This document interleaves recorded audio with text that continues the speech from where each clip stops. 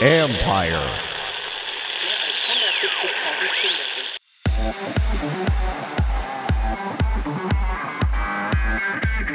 Could the next wave of armed forces recruitment come from the NCAA ranks? The DoD recruits Americans between the ages of 18 and 24 years old. That population, only 23% of Americans are even eligible to serve. That's Dave Maloney, founder of Orchestra Macro, who has a mission to help our country defend itself with some of the best and brightest athletes. This is the Future Sport Podcast. I'm Bram Weinstein.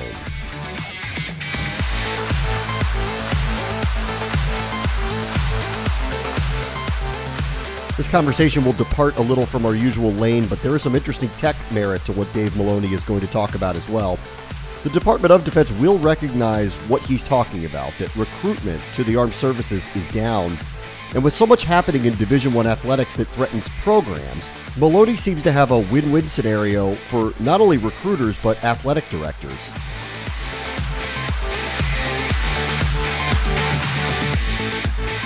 Our guest this week is Dave Maloney. He is the founder of Orchestra Macro, which is a performance optimization company that is focusing recently on finding new recruits for the United States Armed Forces, and they're looking in the sports realm.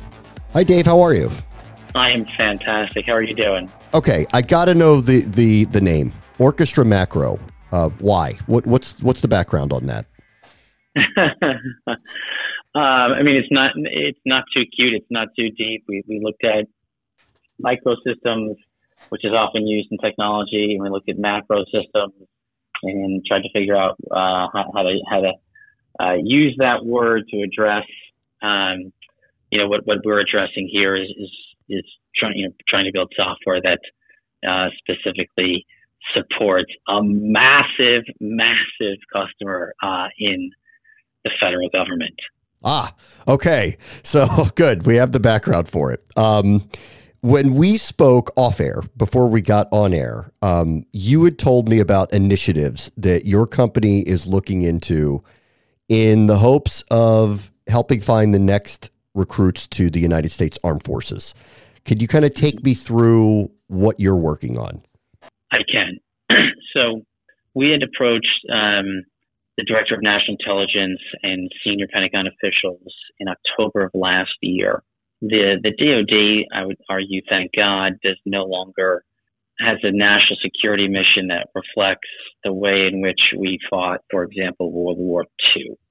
And as a result, the kinds of people that the Department of Defense, whether it's the intelligence community or whether it's the Army or the Navy, the kinds of people that they're looking for are very much reflected in collegiate student athletes, intrinsically motivated, physically ready, digitally savvy, coachable, as well as great, gritty leaders. And so we had brought to the DoD's attention something that you know well, which was the Alston decision, which our argument or statement is that it opened up for the first time in 100 years a complete reframing of collegiate athletics and what does collegiate sports look like over the next 100 years in America. And our guidance to Secretary of Defense was, well, you're going to miss your recruiting goal in 2022 by the largest margin in American history. And this, in fact, is playing out. And you have no plan in place right now to improve the way in which America builds its fighting force. And we said, well, we have a solution. America still wants to play sports. And America has this desire to play collegiate sports. Well, non-revenue generating programs are very focused of either extinction or becoming club sports or just materially changing the way in which they've been offered to the American public since really 1972. So we said, well, guess what? Why don't you assume the greatest or largest operating expense in non-revenue generating sports, which is, guess what? Scholarships.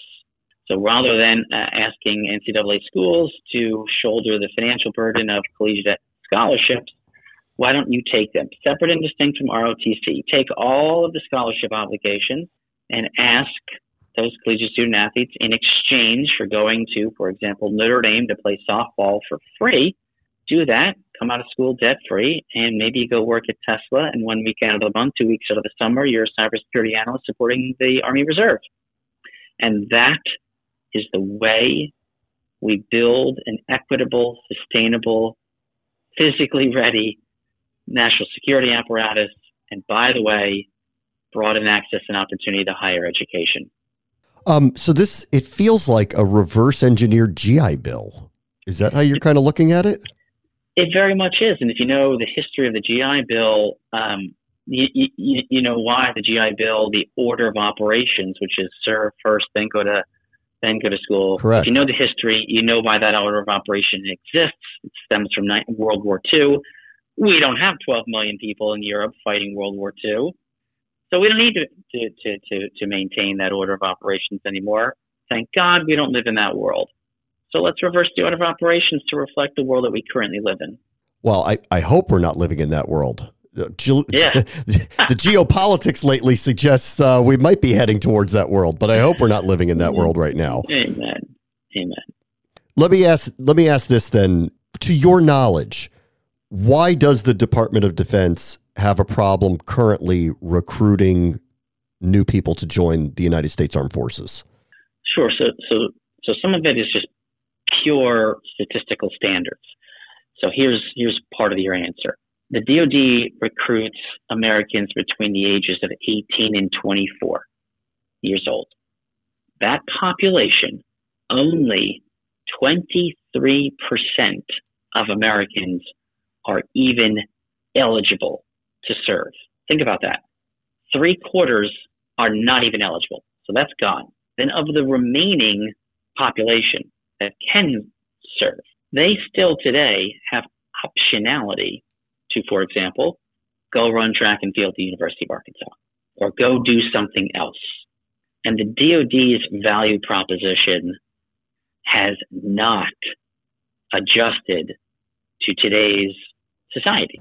So the DoD does a horrific job, for example, of putting forth a value proposition which says, for example, go play baseball at Notre Dame. Notre Dame can't give you a full scholarship. We'll give you the full scholarship. Graduate from Notre Dame debt-free. And if you don't play Major League Baseball, go to law school for free. And when you're done at law school and graduate with no student loan debt, we need you to be a JAG, or we need you to be an attorney in the Army for 4 years. And that's your payback. That's an awesome deal that they do not communicate to the American public. Okay. When you talk to schools, ADs, conferences about this, what is their reaction to, we'd like to make this a value proposition for your future athletes? You know what they say to me? Can we start tomorrow? You're talking about taking, when the NCAA, when a school has to account for scholarships, the NCAA requires the school to account for the full cost of the scholarship, right? So that is room and board, tuition, cost of living expenses. So by way of example, a men's wrestling team at the Division I level has 9.9 scholarships, 37 guys in the team. The baseball team has 11.7 scholarships. There's 35 guys in the team, right? From just a pure accounting standpoint, the largest expense, because remember, the wrestling coach isn't making Nick Saban money. The wrestling coach is making 5% of what Nick Saban makes. So the largest expense of operating that team, for example, is the scholarships.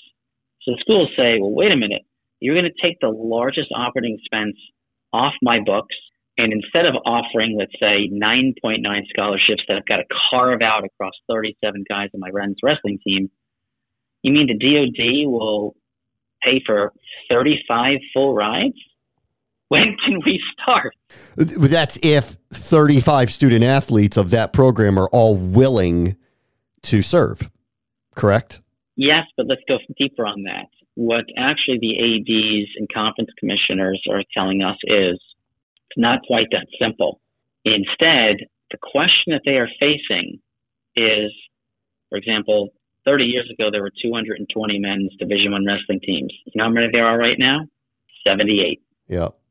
And what these schools are saying to us is, based upon Alston and NIL and an otherwise broken financial model, you know what they're saying? They're saying, This is a financial decision whether to even keep these programs. So the cognitive chasm that exists right now in America is we've lived for the past 50 years with this existence that, oh, I could go wrestle at Nebraska and there's 9.9 scholarships and one of them might be available for me. But the reality going forward, which is really the crux here, is the program is just not going to exist that way anymore. It's purely financial. So the question then becomes really, and it's a tough one and it's binary, and I'm not sounding a dire alarm here, but this is the reality. The question of the future is, are these club sports? Because if they're not club sports, they can only persist under a totally different financial model. In the end, though, the student athletes need to agree to this. So how is that going so far in attempting to get the student athletes to say, yes, I want the deal. Yes, I'm willing to serve after my collegiate career is over? They haven't operationalized it yet. It's a great question. None of the military service branches have yet operationalized it. They're on the precipice. We're gonna miss our DoD recruiting goals by the largest margin in American history this year, while concurrently running the most expensive recruiting program in American history this year. So the situation is a major national security issue. And to your question, we're looking at America that's saddled with $1.8 trillion of student loan debt. So one has to ask, if you go into American, kitchens where, kids are sitting with their parents, you may be faced with the following scenario, which is, do you want to wrestle at Oklahoma State? Do you want to play softball at San Diego State? Because if your answer is yes, your optionality is you're going to go for free. There's going to be no more partial scholarships. Yeah. And in exchange, we may need you to operate drones from a cushy office in Alexandria, Virginia for 4 years after school. Not a bad deal, but it requires a complete radical shift in how the military currently communicates with the American public. Yeah. Is there, there has to be a reality of potentially fighting abroad though, correct? I mean, I hear you on, it's a pretty good deal if you're going to go to a cushy office in Virginia and fly drones for whatever mission that may be, or be, adjudicating cases in a courtroom on American soil. It's another thing if we're in another Afghanistan, correct? You're damn right. And this is what we've challenged OSD, which is if you've annuitized a funnel of arguably the greatest American talent you can possibly procure, how does that change strategic decisions and the associated tactical decisions? And that gets very controversial. I think that when you've got tremendous assets like the ones we're talking about in American collegiate student athletes, scholar athletes, what kinds of decisions do we change? National security decisions do we change? I would argue that these are, in fact, we make better decisions with this kind of brain power in the room together. What is Congress saying about this? Are they on board with this? Now, there's bipartisan, bicameral support. So whether you're talking, on both sides in the Senate Armed Services Committee, both sides in the House Armed Services Committee, there's unanimous support. We've even stepped outside of Hask-and-Sask, with Senator Marco Rubio, Senator Cory Booker, who are very much weighing in on just the current state of collegiate athletics, separate and distinct from national service. Because what they're really asking, and I think this is the better, the right way to frame it, is in an America currently saddled with student loan debt, in an America that's got twin epidemics of pediatric diabetes and childhood obesity, these epidemics disproportionately affect lower socioeconomic. These are really like public health issues. What Rubio and Booker, what they are doing, I think very astutely, is they are not separating public health conversations from national security conversations. They're looking at them as one and the same and asking if we can broaden access and opportunity to higher education by completely changing sort of the financial incentive of being a scholar athlete beyond high school and into college. And in exchange for that, we provide national service. sometimes that is infantry, and many times it is more reflective of our national warfighting style, which is dominant in cyber and space and intelligence, which has nothing to do with ground-based and naval-based operations. If we can get America to there, and that's a hell of a chasm, but I think now we're looking at this in the correct framework, and that's probably a place you and I want to live. That's the future where we want to live, in that country. All right, last thing. You had mentioned NIL earlier. How do you see that either disrupting this plan or potentially enhancing this plan as money can now more freely flow to and from collegiate athletes? Sure. Great question. Here's what it's less, and we're just tech nerds. Don't not to get confused. We're the tech geeks that provide, an intelligence capabilities of the DoD. And what we're talking about today is our suggestion of how the DoD operationalizes it. So now to your question about NIL. What we hear from ADs, conference commissioners, is that NIL enhances and supports the program that we're putting forward. And the reason is that the concern, and it's a second order effect of NIL, the concern is at the Division I level in particular, some of these athletic programs, as you may know intimately well, are seeing anywhere from a quarter to half of their revenue historically comes from donations.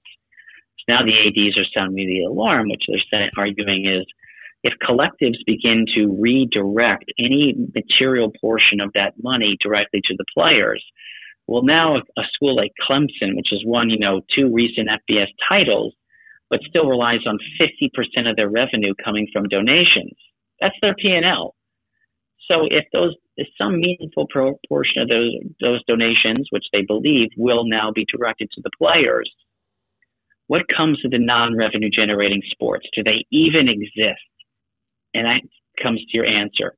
The only way they exist is if there is a third-party funding source that perpetuates the existence of these programs. Remember, what we're talking about here has to do with every sport outside of football and men's basketball. It's all very interesting.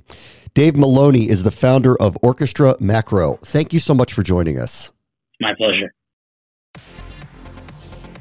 On the next Future Sport podcast, how the pros and now the college kids are cashing in this modern era of opportunity. And so we're really studying the market and really trying to understand what do consumers want, what's exciting, what's more than just noise and hype and speculation, but what are the products that really can stand the test of time, provide utility and exciting experiences, unique experiences to fans. That's Henry Lowenfels, Chief Product Officer at the One Team Partners, who is surveying a vast new landscape of opportunity. That will do it for this episode. As always, the future is now. This is the Future Sport Podcast. I'm Bram Weinstein.